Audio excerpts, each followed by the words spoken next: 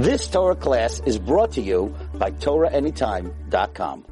Okay, good afternoon everyone. Shalom Aleichem. So originally the subject of today's shiur during this slot was winning techniques to guard one's eyes, the Kedusha. And they gave me a 90-minute segment. And nobody wants to hear about this for 90 minutes. And I don't want to speak about it for 90 minutes. So we're going to speak about it briefly. And then we're going to an in-depth sugya in Shas. It's going to really blow your mind. Okay, so let's speak about this subject because it is the summer. And in the summer, one of the big challenges is for a person to be able to use the proper self-control to preserve the kedusha of their einayim. The eye is a very important part of the body.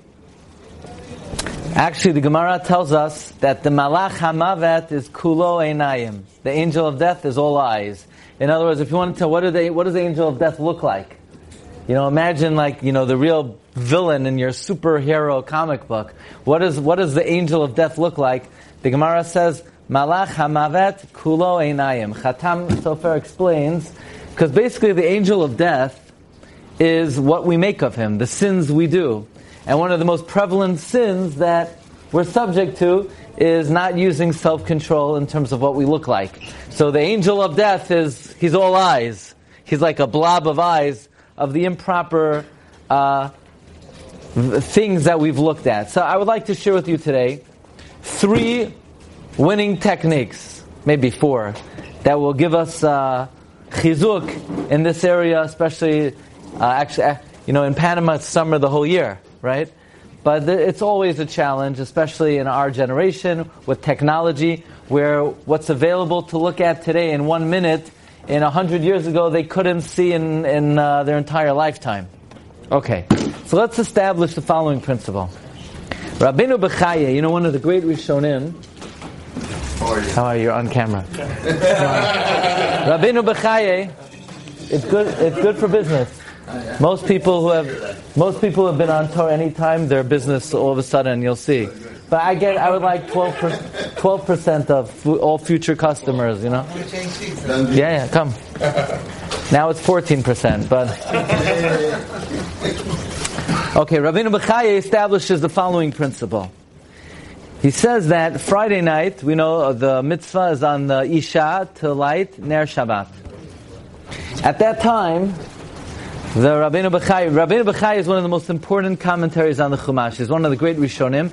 Chatam Sofer said that for 40 years, every Friday night, he learned the commentary of Rabbeinu B'chaya, and he always saw new chidushim in Rabbeinu B'chaya. Rabbeinu B'chaya writes that at the time that the woman lights the Ner Shabbat, she should pray to God that Hashem should give her children that illuminate the world b'Torah. In other words, the most opportune time of the week for a woman to pray for her children is when she lights Ner Shabbat. Why is that? So Rabbeinu B'chaya establishes the following principle, that at the time that one performs the mitzvah, it is what is known as Eit Ratzon. You know what Eit Ratzon is? Opportune times. Just like with human beings. If you need something, a smart person knows there are good times to ask, there are bad times to ask. Even with your friend. Let's say my kid knows, if he wants something from his father, there are good days, they're not. They're good times, they're not good times. So the same thing with HaKadosh Baruch Hu. We could always pray, but we always say, Va'ani tefilati lecha Hashem eit Ratzon. We want to daven at an opportune time. Rabbeinu B'chaya establishes that when the woman lights the Ner Shabbat, it's an Eit Ratzon, it's an opportune time. Therefore, she should utilize that time to pray for the welfare of her children. By the way, Rabbeinu Yonah, also one of the great Rishonim, he says that when you give tzedakah, you're doing a mitzvah. Do a mitzvah, it's an opportune time to pray. Okay, so let's say you need something. You need, somebody needs refuah shalema, somebody needs zivug, whatever you need. You have a business deal that's going through, you're worried about something. You give tzedakah. At the time that you give tzedakah, you're doing a mitzvah. The time of the performance of mitzvah is Eit Ratzon. That's a good time to pray. Okay? So, comes the Rebbe, Shomer Emunim. He says, there's another mitzvah in the Torah. The other mitzvah is, Lo taturu acharei levavchem v'acharei einechem. don't stray after your eyes. So let's say you're walking down the street, and you have a temptation to gaze at something immodest. So there's a mitzvah in the Torah not to derive benefit from it. In other words, if she's not your wife, you look away. You don't have to see something that's not modest. Or you're on your phone, you could look at an improper image, you could look at an improper picture. At the time that a person turns away, turns it off, looks the other way, you're doing a mitzvah d'oraita. Which mitzvah? V'lo taturu acharei levavchem v'yacharei einechem. Oh, at the moment you're doing a mitzvah, it's an eit ratzon. It's an eit ratzon. You could pray for whatever you need. So, now this is a very powerful technique. Why? Because part of the psychology of how the Yetzer Hara gets a person to immerse himself and to really feed, to enjoy the vision, to enjoy the image. You know how the Yetzer Hara works? He says, come on, you look very quickly, and nobody will know. You do it very quickly, and then you go to the Beit Midrash, and you'll forget about it, no big deal. He basically wants to stuff it in, make it happen very quick. So what this does is, it slows down the situation in real time. You say, well, wait a second. This is epic right now. This is an opportunity. This is not a challenge. This is an opportunity. I could think of something I might need to pray for. We could all think of things we might need to pray for. I know somebody who needs refuah shlema. I know somebody who needs help with parnasa. I know somebody who needs siyata d'shmaya. I need somebody who needs a zivug. I'm not going to let the Yetzer Hara just stuff this in and, make me succumb. I'm going to stop this in real time. I'm going to pause and I'm going to say, Hashem, you're giving me this challenge. I'm going to look away and I pray to you for A, for B, for C. And there's a havtacha. We are vouchsafed. In other words, it is an opportune time to have your prayers answered. So don't look at it like, oh my gosh, the whole day I'm supposed to be like a malach. No, God's giving you a gift. He wants to help you get your prayer answered. So He's giving you the challenge, self-control. You utilize that moment, and Be'ezrat Hashem, all the tefillot should be nitkabel berachamim uvratzon. Rabbi, this is true for any mitzvah. It's true for any mitzvah. The thing is, most mitzvot, it's not such a big challenge. Most people, they put on tefillin in the morning. They don't find it to be so challenging. This is something that we have a desire for. So when you have a desire for something, it's hard to overcome. Arayot, the Gemara says, people has a natural desire for it. So when it comes to arayot, we need a technique, we need a trick. Once you get into the habit of, waking up for shacharit and putting on the tefillin, but the truth is, you could utilize this technique for any mitzvah. Anything you have a challenge in, utilize this technique. Let's say a person gets angry. A person is prone to kas. So when somebody starts to annoy you, and you feel like you want to wring their neck and then knock them out, you take a deep breath and you say, well, wait, this is a challenge. Hashem's giving me an opportunity to overcome my kas, and instead of knocking the guy down to the floor, I'm going to take a deep breath. I'm going to say, God, please, I pray for Ruvain, for Shimon, for Levi, for Sarah, for Rivka, and then it's a technique to have your prayer answered. There's a mitzvah not to get angry. There's a mitzvah not to get angry. There's a mitzvah, yes. But Rabbi, you mentioned specifically the Lakanirot for women, yeah. the Lakan for men. What specifically those moments? It doesn't. There's a halal for a woman. If she asks for... Yes. Or I'll give you another example, a very beautiful example. You ever notice, you eat bread, then you say, Birchat HaMazon. At the end of Birchat HaMazon, what do we say? Harachaman hu yimloch aleinu lamvad. Harachaman hu yitbar. We have all these harachamans. What's going on here? What are these harachamans? So the Chafetz Chaim explains, you just did a mitzvah d'oraita. You said Birchat HaMazon. So since you performed mitzvah d'oraita, the Chachamim added personal requests, because now it's an eit ratzon, and it's an opportune time to have your tefillot answered. Okay. I'm going to share with you a very powerful idea. What? No, we're still, let's go, yeah. I need like 10 more minutes on this, okay? Here's another idea. I'm going to tell you something very frightening now. You scared? Let's pose a question. Teshuvah could clean any sin. Yes or no? Yes, right? Everybody loves to say that. Every rabbi and every rabbi at every shiur is going to say Teshuvah takes care. No, most things it can't. You know that? Okay. Bein adam lemakom. Yes or no? Teshuvah wipes away every sin, right? Yes. Yeah. You've been listening to too many shiurim. Okay? But that's not what the Gemara says. The Gemara says Daf Peivav Arba'a Chaluke Kapara, which means like this. If a person violates mitzvah taseh, okay, for example, we know there's a mitzvah taseh to say Kriyat Shema bizmano at the right time. So let's say this morning, you want to say Kriyat Shema in the morning. According to Magen Avram, it was probably around 8:40. According to Vilna Gaon, about 9:30. In other words, you have to say Shema in the morning before a certain time. Let's say, I don't want to. I'm going to wake up 11 a.m. and say Shema when I'm ready. You can't do that. Kriyat Shema bizmano. Let's say a person blew it. They slept through Kriyat Shema. They were mevatel mitzvah taseh.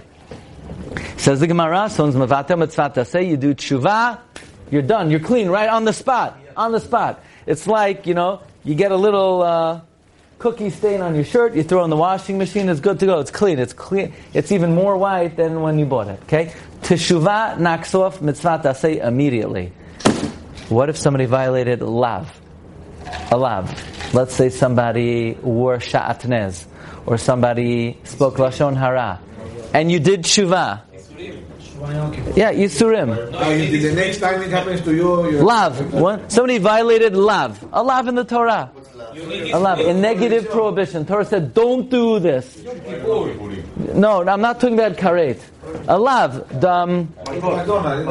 Makot. A lav sheyesh b'ma'aseh. For example, sha'atnez. You do teshuvah, it does not take off the sin. Teshuvah tolet, tshuva is pending. V'yom kippur mechaper. Tshuva just bails you out until Yom Kippur comes. It gives you protection. You're in witness protection program until Yom Kippur.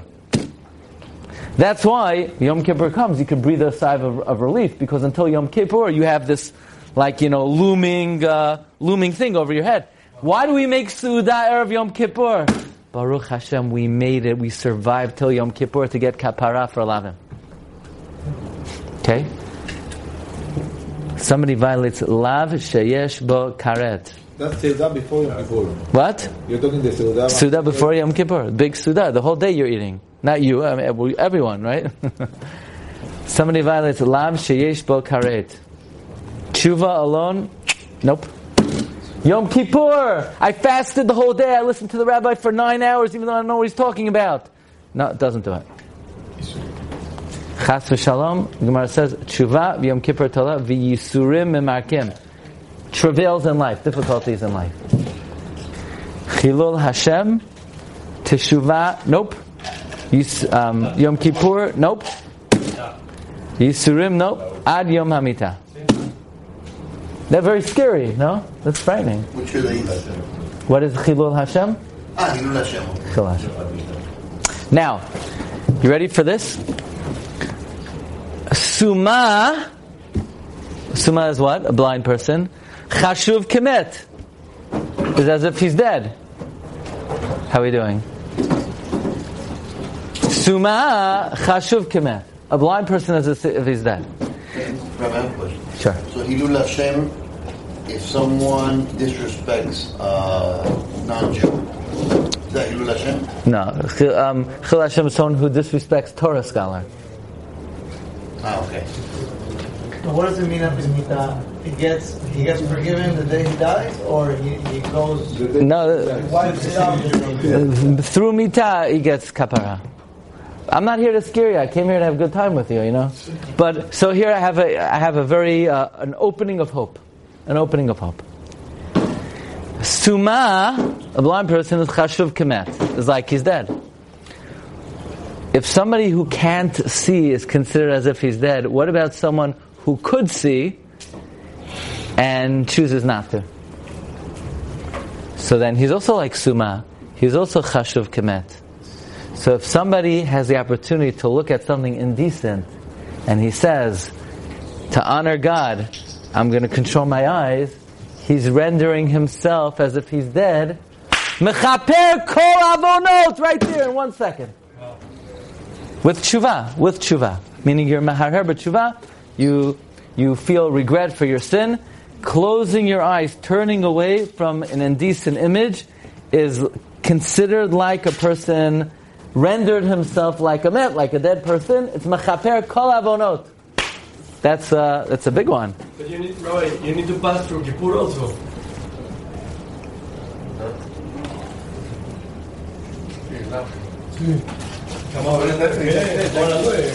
I'm not sure.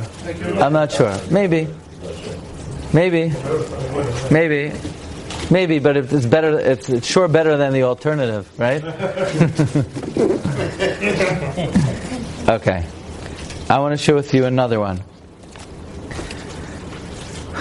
When somebody this is the chidush. This is the chidush of the Sefer Darkei HaTshuva, Rabbi Eliezer Nachman Pua, student of Ramami Pano. Ramami Pano is one of the Italian Mikubalim. This is a very big chidush. That's what I came for. I'm going to come here to tell you Aleph Beis. It was 5.5 hour flight. I better have something good to say, you know? But the Suma, a blind person, is a Suma obligated in all mitzvot? It's machloket. We say no. No. He's not allowed to violate lavim, but he's not mechuyav in mitzvot aseh. He's eino mitzvah ba'osa. It's machloket, but we hold eino mitzvah ba'osa. But this guy who could see and closes his eyes, he is mitzvah. Yeah, he's not off the hook now. That okay. Listen to this idea. One of the psychological techniques the Yetzar Hara uses to get a person to look, and to want to look, and to gaze, and to stare, is in America we have a new expression. It probably came to Panama. FOMO. Yeah?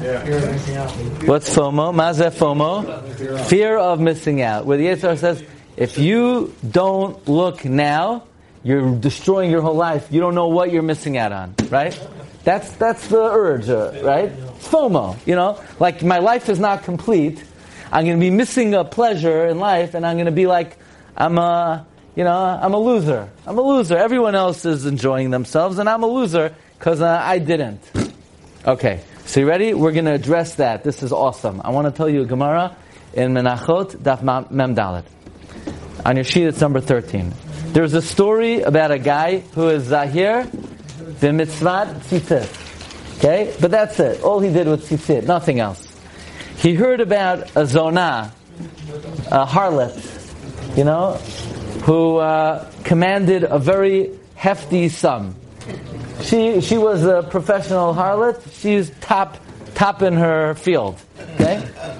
And she charged 400 golden pieces. He sent her the money. They made up the time. She was waiting for him. So he enters, and she says, "Come." Basically, the Gemara says there were 7 beds, one on top of the other, on top of the other, on top of the other. Each one was silver, the top one was gold. 6 ladders, each one was silver, top one of gold. She was waiting on the top. He was heading up to get what he paid for. As he's about to do the ma'aseh, his tzitzis hit him in the head. He was all ashamed. He goes back down to the floor, and he's lying there in shame that he was about to do this. She goes down. She said, "What's wrong with me? Am I ugly or something? Tell me what's wrong. You're the first person who ever turned me down." He says, "No, you're the most beautiful Isha I ever saw." And he told her the story about the tzitzis. God gave me one mitzvah. It's called tzitzis, and it says by tzitzit, "Ani Hashem Elokeichem." I'm going to punish you if you violate arayot, and I'm going to reward you if you overcome. And these tzitzit, they were like 4 witnesses that were going to testify against me, so I couldn't do it. She said, "Tell me, what's your name? Who's your rabbi? What yeshiva do you go to? You've got good stuff there, You're a real man. Everyone else has been a wimp. Everyone else fell for me. How'd you do it? So he gave her his name. He gave her the name of the Rebbe. He gave her the name of the yeshiva. What happened? So the Gemara says, she took all her money. She gave a third to the Roman government, so they shouldn't capture her.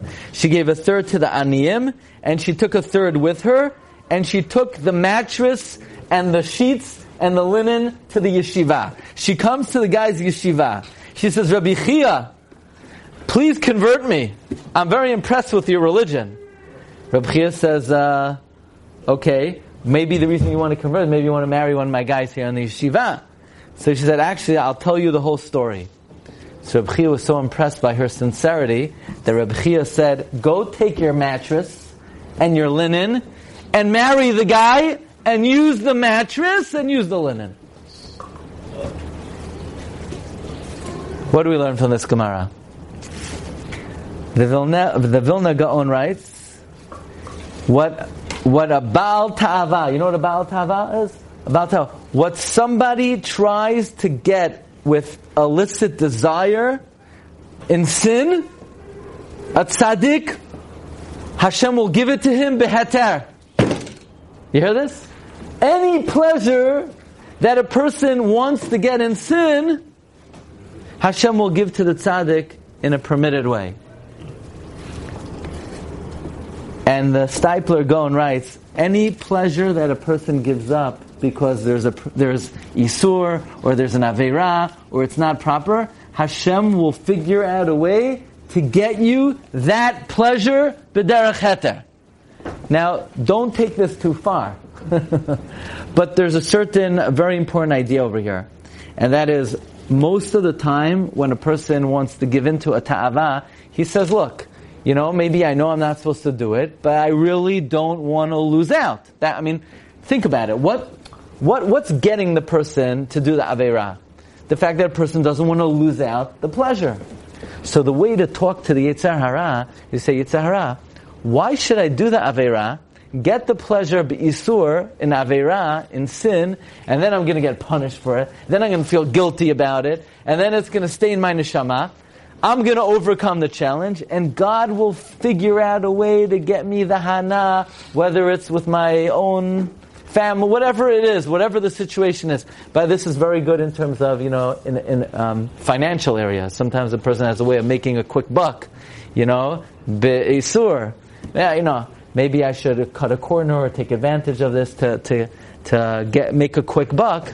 So a way to fight the Yetzer Hara is to say, look, Yetzer Hara, why should I make $10,000 that way? Maybe it's gezelah, maybe it's geneva, maybe it's stealing, and if it is, I'm taking money that doesn't belong to me. You know what? I'm going to back that off. God has many ways to get you that amount of money. Not only that, if you refrain from it, you will get it some other way. That's a very powerful technique against the Yetzer Hara. Whenever the Yetzer Hara says, go for it, go for it, go for it, say, you know what? I'm going to do the right thing, and I'm going to get that hana'ah in a permitted way.